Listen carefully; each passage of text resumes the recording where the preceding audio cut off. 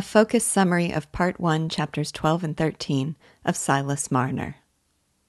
While Godfrey Cass was drinking in the sweet presence of Nancy, his wife was walking slowly through the snow-covered lanes of Raveloe, carrying her child. She had planned this journey as an act of vengeance, the day Godfrey told her he would rather die than acknowledge her as his wife. She would appear at the Red House on New Year's Eve, in her dingy rags with her little child, and disclose herself to the squire as his eldest son's wife. She blamed Godfrey for her misery, though she knew the real cause for it was the demon opium to which she was enslaved. But his happiness made her bitter, and his repentance of their marriage stirred her vindictiveness. She had waited along the road under a warm shed, hoping in vain that the snow would cease to fall. Then she found herself belated in the rugged, snowy lanes, with her spirits failing. She longed for the only comfort she knew, and she drew the black phial from her bosom and raised it to her lips. In that moment, mother's love pleaded with her to endure her pain rather than surrender to oblivion. But in another moment, she had flung the empty phial away. She walked along more and more drowsily, still clutching her child.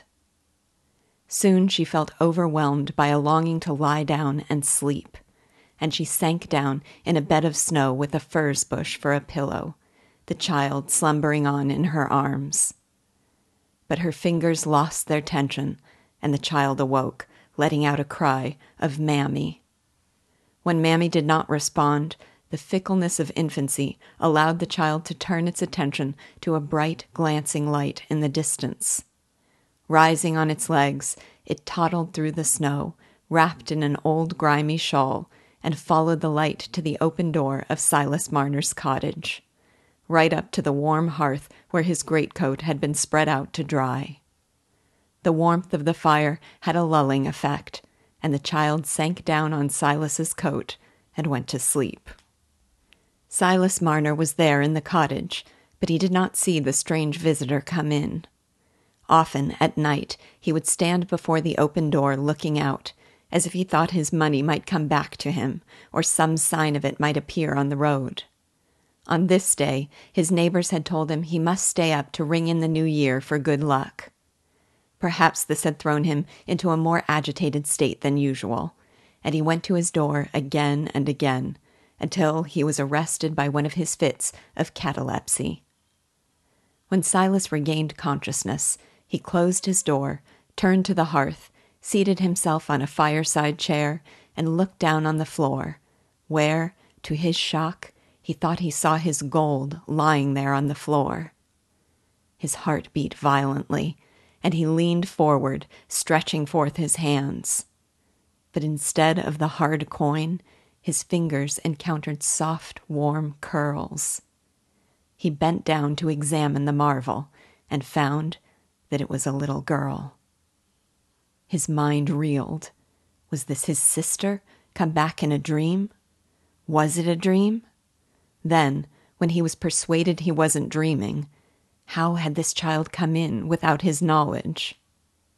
With these thoughts came visions of his life in Lantern Yard, and he had a dreamy feeling that the child came as a message from that far-off life. It stirred old quiverings of tenderness and the presentiment of some power presiding over his life.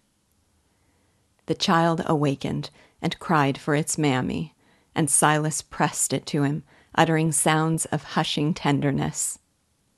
Through the next hour, he fed the child some porridge sweetened with brown sugar, followed her as she staggered around so he might protect her from harm, and, when he observed that they were hurting her, pulled off her cold, wet boots.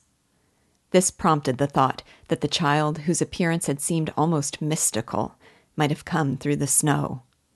Silas went out the door, followed the child's tracks through the furze bushes, and soon came upon a human form, half covered in snow. Meanwhile, at the Red House, the evening had advanced to a pitch of freedom and enjoyment, with bashfulness having passed into easy jollity. In the white parlor, Bob Cass was dancing while his father looked on proudly from the center of a group that had formed opposite the performer. Godfrey stood aloof from the crowd so that he could avoid the squire's fatherly jokes about Nancy, and where he could gaze at her unobserved. When he raised his eyes from one of these long glances, he saw what appeared to be an apparition from the dead, his own child, carried in Silas Marner's arms. He hoped he was mistaken, but he joined the men who approached Silas, white-lipped, trembling, and desperate not to miss a word. The squire rose and asked Silas angrily why he had come. Silas replied that he had come to seek the doctor, because he had found a woman dead in the stone pits. Godfrey felt a throb of terror, not that she was dead, but that she might not be dead. Mr. Crackenthorpe volunteered to fetch Dr. Kimball, and meanwhile the ladies pressed forward, eager to know why Silas had come under such strange circumstances, and with whose child. Godfrey told them, with a terrible effort, that it seemed it was the child of some poor woman Silas had found in the snow. Mrs. Kimball told Silas he had better leave the child, but Silas, surprising himself with his sudden fervency, declared that he had a right to keep it. Kimball arrived, told the ladies to step aside, asked for some thick boots, and suggested someone fetch Dolly. Godfrey, eager for movement, volunteered, and the two men rushed out into the snow. When they arrived at the stone pits, Dolly, noticing Godfrey's thin shoes, urged him to go home, but he insisted on remaining, and Dolly praised him for his tender heart. Godfrey was too preoccupied even to be conscious of the undeserved praise. All he could think about was the sudden prospect of deliverance from his long bondage. After some time, Mr. Kimball came out of the cottage and reported that the woman, an emaciated, black-haired vagrant with a wedding ring, had been dead for several hours, and he told Godfrey to come along home. But Godfrey said he wanted to look at her. When, 16 years later, he would tell the full story of this night, he recalled every line in the dead woman's face. He turned toward the hearth, where Silas was lulling the child, who was now perfectly calm and quiet. Her wide blue eyes looked up at Godfrey with no sign of recognition, and the father felt a strange mixture of regret and joy. He experienced a half-jealous yearning when the child turned her eyes back on Marner and pulled lovingly at his cheek. Godfrey asked Silas whether he intended to take the child to the parish the next day, and when Silas asked sharply whether they would make him take her, Godfrey was incredulous that an old bachelor like him should want to keep her. But Marner insisted he would keep this child, who came from I don't know where, until anyone showed they had a right to her.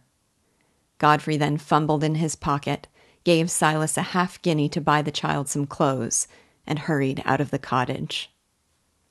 Overtaking Mr. Kimball, Godfrey reported that he did not recognize the dead woman. And when Kimball asked what had brought Godfrey out in the snow in his dancing shoes, and teasingly suggested that Miss Nancy had been cruel to him, Godfrey seized on the excuse and said everything had been disagreeable, and he was eager to get away. White lies had become natural to him. Godfrey reappeared in the white parlor with a sense of relief and gladness, for now nothing stood between him and Nancy. Dunsey might still betray him, but Dunsey could be bribed to silence. With everything having worked out so well, Godfrey persuaded himself that he must have been less blameworthy than he thought. There was no use in telling Nancy the truth and throwing away his happiness. He would see that the child was cared for. It seemed it would be happy without owning its father, and its father would certainly be happier without owning the child.